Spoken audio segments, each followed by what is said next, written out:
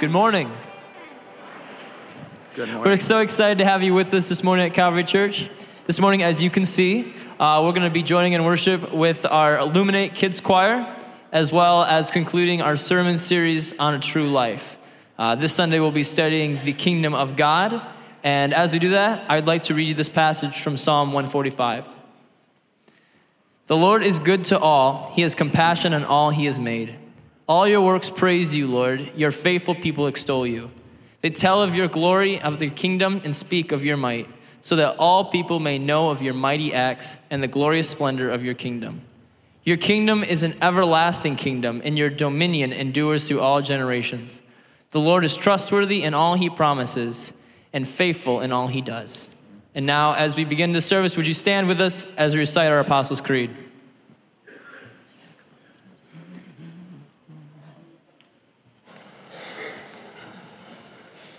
I believe in God, the Father Almighty, creator of heaven and earth. I believe in Jesus Christ, his only Son, our Lord, who was conceived by the Holy Spirit, born of the Virgin Mary, suffered under Pontius Pilate, was crucified, died, and was buried. He descended to the dead. On the third day he rose again.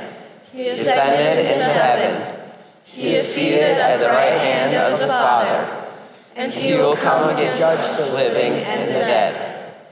I believe in the Holy Spirit, the Holy Catholic Church, the communion of saints, the forgiveness of sins, the resurrection of the body, and the life everlasting. Amen.